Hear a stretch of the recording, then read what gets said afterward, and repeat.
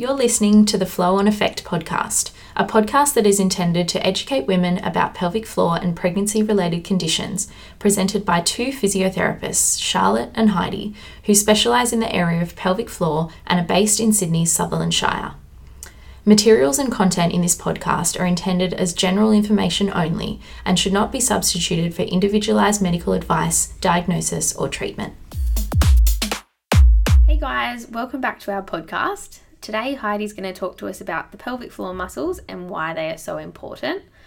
So Heidi, what is the role of the pelvic floor and why is it so important?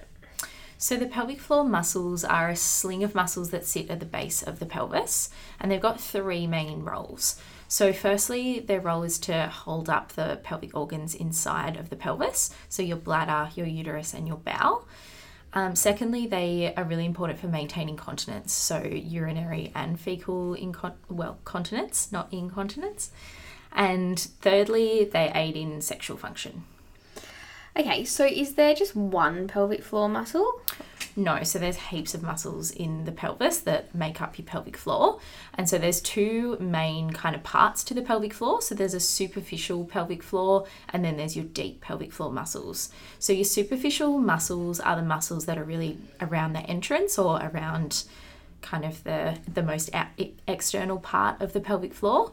And your deep pelvic floor are the muscles that actually lift or kind of create that lift when you do your pelvic floor squeezes. And they're both equally as important? Yes, definitely. Both really, really important that you get both that squeeze around the entrance and also that lift. So both of those parts of the pelvic floor are working. Okay, so is that how you normally teach women to do their pelvic floor? Do you have any specific cues that kind of work best?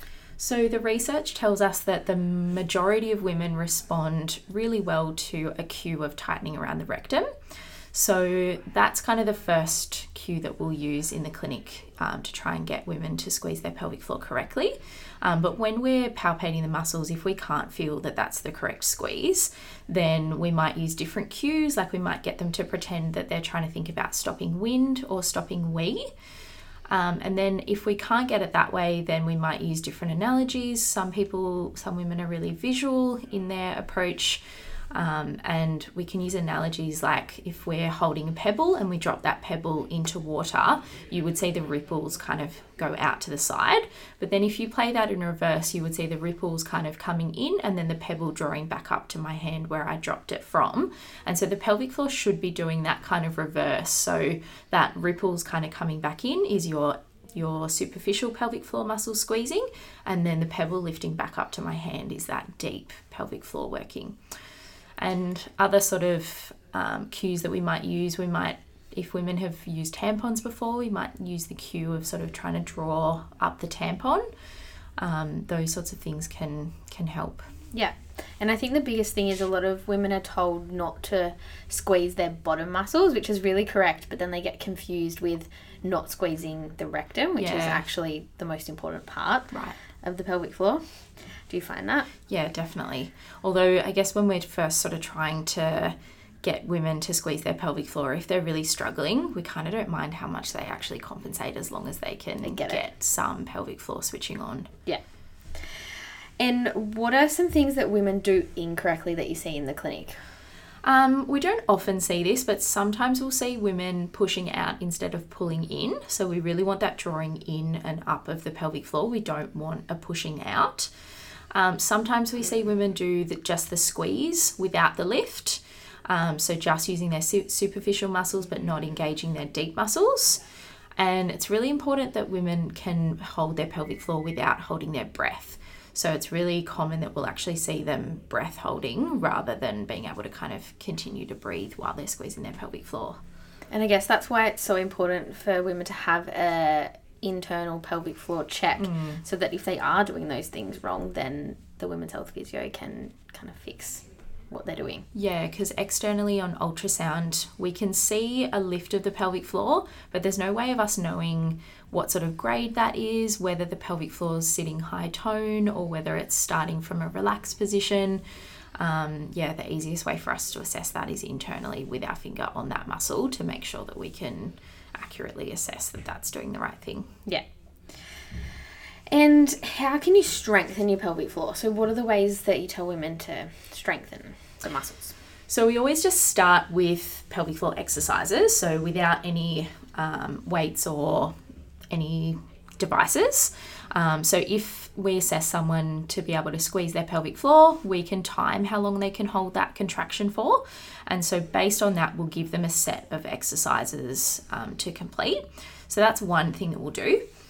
If they're already at a pretty good level of strength and we're trying to either tighten the area or just get that strength really, really high, then we might use other things like weights or balls or cones, which are devices that are inserted into the vagina and designed to make the muscles work in different ways. So sometimes they're designed to more strengthen the endurance fibers of the muscle, because quite often we're getting women to squeeze and hold, but if their pelvic floor isn't able to cope with sort of a low baseline level of tone for a longer period, then putting the cones in, we can get them to kind of walk around with it in for 10 to 15 minutes where their body's able to, pelvic floor is able to work and control and keep that cone inside. That's a way of building up that endurance capacity of the muscle. And then, weights and balls, same sort of thing, you're inserting something into the vagina and then you're adding additional weights to make the muscles work harder. So I guess it's just like if you were at the gym and you were doing body weight exercises and then started to add weight. Yeah. It's no different. Literally. Yeah. Same principles of strength training with your pelvic floor compared to any other muscle in the body, really. Yeah. And so the pelvic floor educator is also another device that we might use to try and help someone strengthen their pelvic floor. And it's usually when they've got quite a low squeeze. So when we're grading their squeeze, they might only be a 1 out of 5 or a 2 out of 5. And it helps them, so the device goes into the vagina, but it's got like a probe, I guess you call it. Yeah, like a long stick. Yeah. That comes out that they can actually see in front of them. And so it gives them really good feedback as to whether they're doing the squeeze correctly, because they'll actually see movement of the stick. And so they'll actually be able to see once their squeeze is kind of fatiguing that the stick will start to hover or flicker. And that's a really good way of having some visual feedback to what you're doing, because some women really struggle to kind of feel when they're on or when they're off, or they can feel the initial squeeze, but they can't actually feel the letting go. So it's really good to have that visual feedback. Yeah. And then there's just another couple of devices that we might sometimes use. So the PeriFit or the LV, they're, again, devices that go inside the vagina, but these ones more have like feedback that you connect them to your phone. They kind of Bluetooth so that you can either play games with them or you can see your numbers on your phone as you're squeezing and letting go. So again, really good to have that visual feedback for some women to encourage them or give them motivation to continue with their exercises. Yeah, they actually make it fun. It's like a video game for your vagina, pretty much. All right, so that's how we do pelvic floor strengthening. So how often does this need to be done? What do you tell women? So initially when we start strength training, we try and do it all in one go and every single day. So we get women to do 3 sets of 10 repetitions where they're doing their holds for whatever we've assessed them to be able to hold in the clinic. And that might be in sitting, it might be lying down, it might be in standing, all sorts of different positions, but generally they're doing them at the end of the day, once a day in a full set to try and fatigue their pelvic floor. Like they would any other muscle in the gym, you'd be doing 3 sets of 10 repetitions for strength training. So same sort of principles in terms of pelvic floor. Yeah.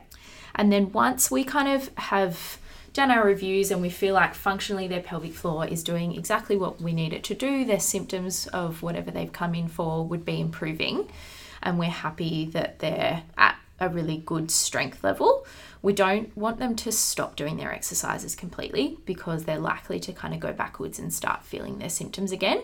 So we want to continue to do those exercises about 3 times a week. So ideally on alternate days. So you'd tell them, or they can decide what day works best for them. So whether it's a Monday, Wednesday, Friday, that they do their pelvic floor exercises, and they just kind of continue to do that to manage their symptoms and make sure that they don't start to come back. Yep. And so you mentioned before the kind of grading system. How exactly do you get a measure of your pelvic floor? So we internally assess with our finger, and that gives us an indication of what the pelvic floor muscles are doing. And so we grade the pelvic floor from 0 to 5. So 0 is if we put our finger on the muscle and we can't feel a thing. 1 is when we can feel like a flicker of the contraction. A 2 is when we can feel a squeeze but we can't feel the lift. And then it goes up to a 3 where we can feel a lift and a squeeze. And then a 4 and a 5 are just stronger versions of that against more resistance from us while they're trying to do that squeeze. So that's kind of the most common way that pelvic floor is assessed, but it can be more accurately assessed using a peritron, which is a probe that can either go vaginally or it can go rectally, and we can get a number value of a pelvic floor squeeze by inserting the probe, getting the woman to squeeze their pelvic floor, and we'll see the numbers on the screen go up to a certain level, and then we can see to the number exactly where they're able to squeeze to. Which is really good feedback for them to have that number that they have to get to. Yes. I find. And then it's good motivation for when they come back, they want to see that those numbers have improved with doing their exercises. So that's really helpful. And the peritron's also really good for taking resting tone measures as well. So not only testing the squeeze pressure, but actually just seeing how tight and or loose the muscles are at rest. And that's really important for other reasons. So do you always do the probe vaginally and rectally, or do you kind of pick one? How does that work? More often than not vaginally, but it depends what they're actually coming in with symptom-wise. So if someone's coming in with fecal incontinence, or they're not able to keep wind in, or they've had a really bad like 3rd or 4th degree tear post-birth, then we're more likely to assess them rectally. But if they've got no rectal symptoms, then we'll do vaginal probe. Yeah, because it just gives a different number for the different muscles. Yeah. Okay, so that's all well and good if someone can squeeze their pelvic floor, but what if they are a grade 0 and we can't feel anything? So the first thing, we'll go through all the different cues, we'll try and get something to work, but if it's not working, we'll quite often send them home and get them to try, the next time they go to the toilet to urinate, we'll get them to sit down and see if they can actually stop the flow or try and slow the flow of urine while they're actually going to the toilet, which is an objective way of us trying to see if they can squeeze their pelvic floor. It's not a great exercise to be doing all the time, so we just get them to do it either once a day or even once a week. Sometimes it's helpful to try and do that while you're sitting on the toilet so that you can actually find that connection from your brain to those muscles. So that's the first thing we'll do. We'll go back to using the pelvic floor educator that we talked about before, which is that internal device that has that stick that you can see, because sometimes women just really struggle with kind of being able to feel what they're meant to be doing. Yeah. And having that visual feedback of the stick. Sometimes if they're looking at the stick and they try and contract their pelvic floor, that can be a way to try and sort of get things started. And they should see like the stick point down and move rather than like coming up. Yeah. Pushing out. Yeah. And then if that's all not working, then we can do electrical stimulation of the pelvic floor muscles. So we do that internally with an internal vaginal probe that is connected to a machine. And so you turn up the machine until they can actually feel that it stimulates their pelvic floor muscles, so they actually feel them contract. And if they do that for a number of weeks consistently, then we can quite often get sort of a grade 1 to a grade 2 or a grade 0 to a grade 1. And then we kind of just keep working through the range until we're up to a level that they can squeeze with the machine, and then they can squeeze without the machine. Yeah. And kind of work from there. And what if that doesn't help? So as a last resort, there is a thing called an Esmiller chair, which there's kind of not a lot of research behind it, which is why we're a bit hesitant to suggest that women try this out. But if we've tried everything in the clinic and nothing is working, then women can go and sit on this chair, which essentially does e-stim, but externally that then goes internally. So you actually sit on this chair, and I think you sit on it for like 30 minutes or so. Yeah. It's just really, really expensive, and for there being not a lot of research as to whether or not it works, it's just a huge financial investment for potentially good outcomes, but also potentially no change in symptoms. And it's something that you've got to do really consistently, from what we know. It's kind of recommend that if we can't feel any type of pelvic floor contraction. Has not worked. Yeah. All right. So what symptoms might someone experience if they have weakness in the pelvic floor? So symptoms of urinary or fecal incontinence. So they might get leaking with a cough or a sneeze. They might get leaking with jumping or running. They might be, leaking fecally, or have an inability to keep wind in. So they might feel like wind is escaping without their control. And then they can get symptoms of prolapse, which is quite different. So more of a heaviness sensation vaginally, or feeling like there's a bulge there in the vagina. And then they can also have a reduced sensation with sex when the pelvic floor is quite weak and loose. Yeah. So that's if their pelvic floor is weak. Can their pelvic floor muscles be too strong? They can't really be too strong, but if they are really strong, they can actually be... The only issue with that is that they can be too tight in some instances. So they can be more that they're squeezing too much and too often, that their pelvic floor is actually overactive, which can then sort of start to generate pelvic pain. But not in a way that, we test someone and they're a grade 5 and we're concerned about that. It's just, the muscle has to be able to contract really well, but it also has to be able to relax well to be functionally good. So how strong do they need to be then? Like, do people need to be a grade 5? Are we aiming for that?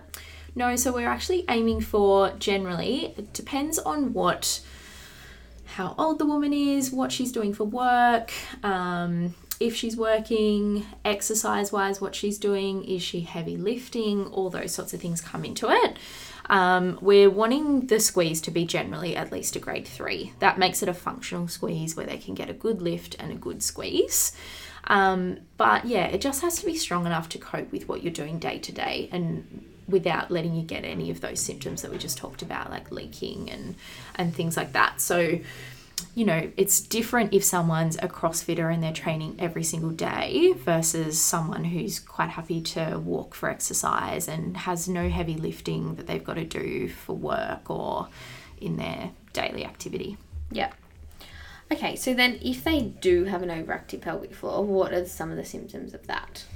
So pelvic pain is really common, and we'll get women that come in complaining of pain in the pelvis and in the pelvic floor muscles. And they can also get dyspareunia, which is pain with intercourse. That's really common for women who have really overactive, tight pelvic floor muscles. And then they can also get incomplete emptying of their bladder and bowel. So the pelvic floor needs to be able to relax for you to empty your bladder and for you to empty your bowels. But if their pelvic floor is really tight, it will quite often let go, but then it will come back on really quickly and come on too quickly, and in a way that you're not able to completely empty their bladder. And so then they can come in with urinary frequency and all sorts of other symptoms that are related to their pelvic floor being too tight. Yeah. So what does physio do about that if someone's pelvic floor is too tight?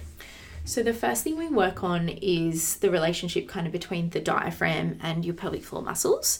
So when you're belly breathing or diaphragmatically breathing, your diaphragm should naturally kind of descend and then come back up in your normal breaths during the day and overnight. And that naturally has when you breathe in, your diaphragm descends, and that kind of pushes your pelvic floor down a little bit, and not in a bad way, just in a way that it actually gets its normal relax phase. And then when the diaphragm contracts and it squeezes and lifts back up, your pelvic floor then comes back up as well. So that should normally happen with normal breathing. But when women are real kind of upper chest breathers, they quite often will have really limited movement in their diaphragm, and then their pelvic floor will just sit on all the time and not actually get that relaxed phase. So we spend a lot of time kind of going through some breathing exercises to practice that. to try and help the pelvic floor let go. And then if that's not working, and sometimes in conjunction with some of those breathing exercises, we'll do internal pelvic floor releases. And we can also teach women how to do those releases themselves using a pelvic wand. So they'll go home and use the wand internally to try and release their pelvic floor muscles. And that would be more than likely in conjunction with some contract relax exercises and some hip stretches and pelvic floor stretches to try and release the whole area. Yeah, so there's lots that can be done. Yeah. So that wraps up this week's podcast on all things pelvic floor. So if you have anything that you'd like us to talk about, just reach out to us on our socials. See ya. Bye.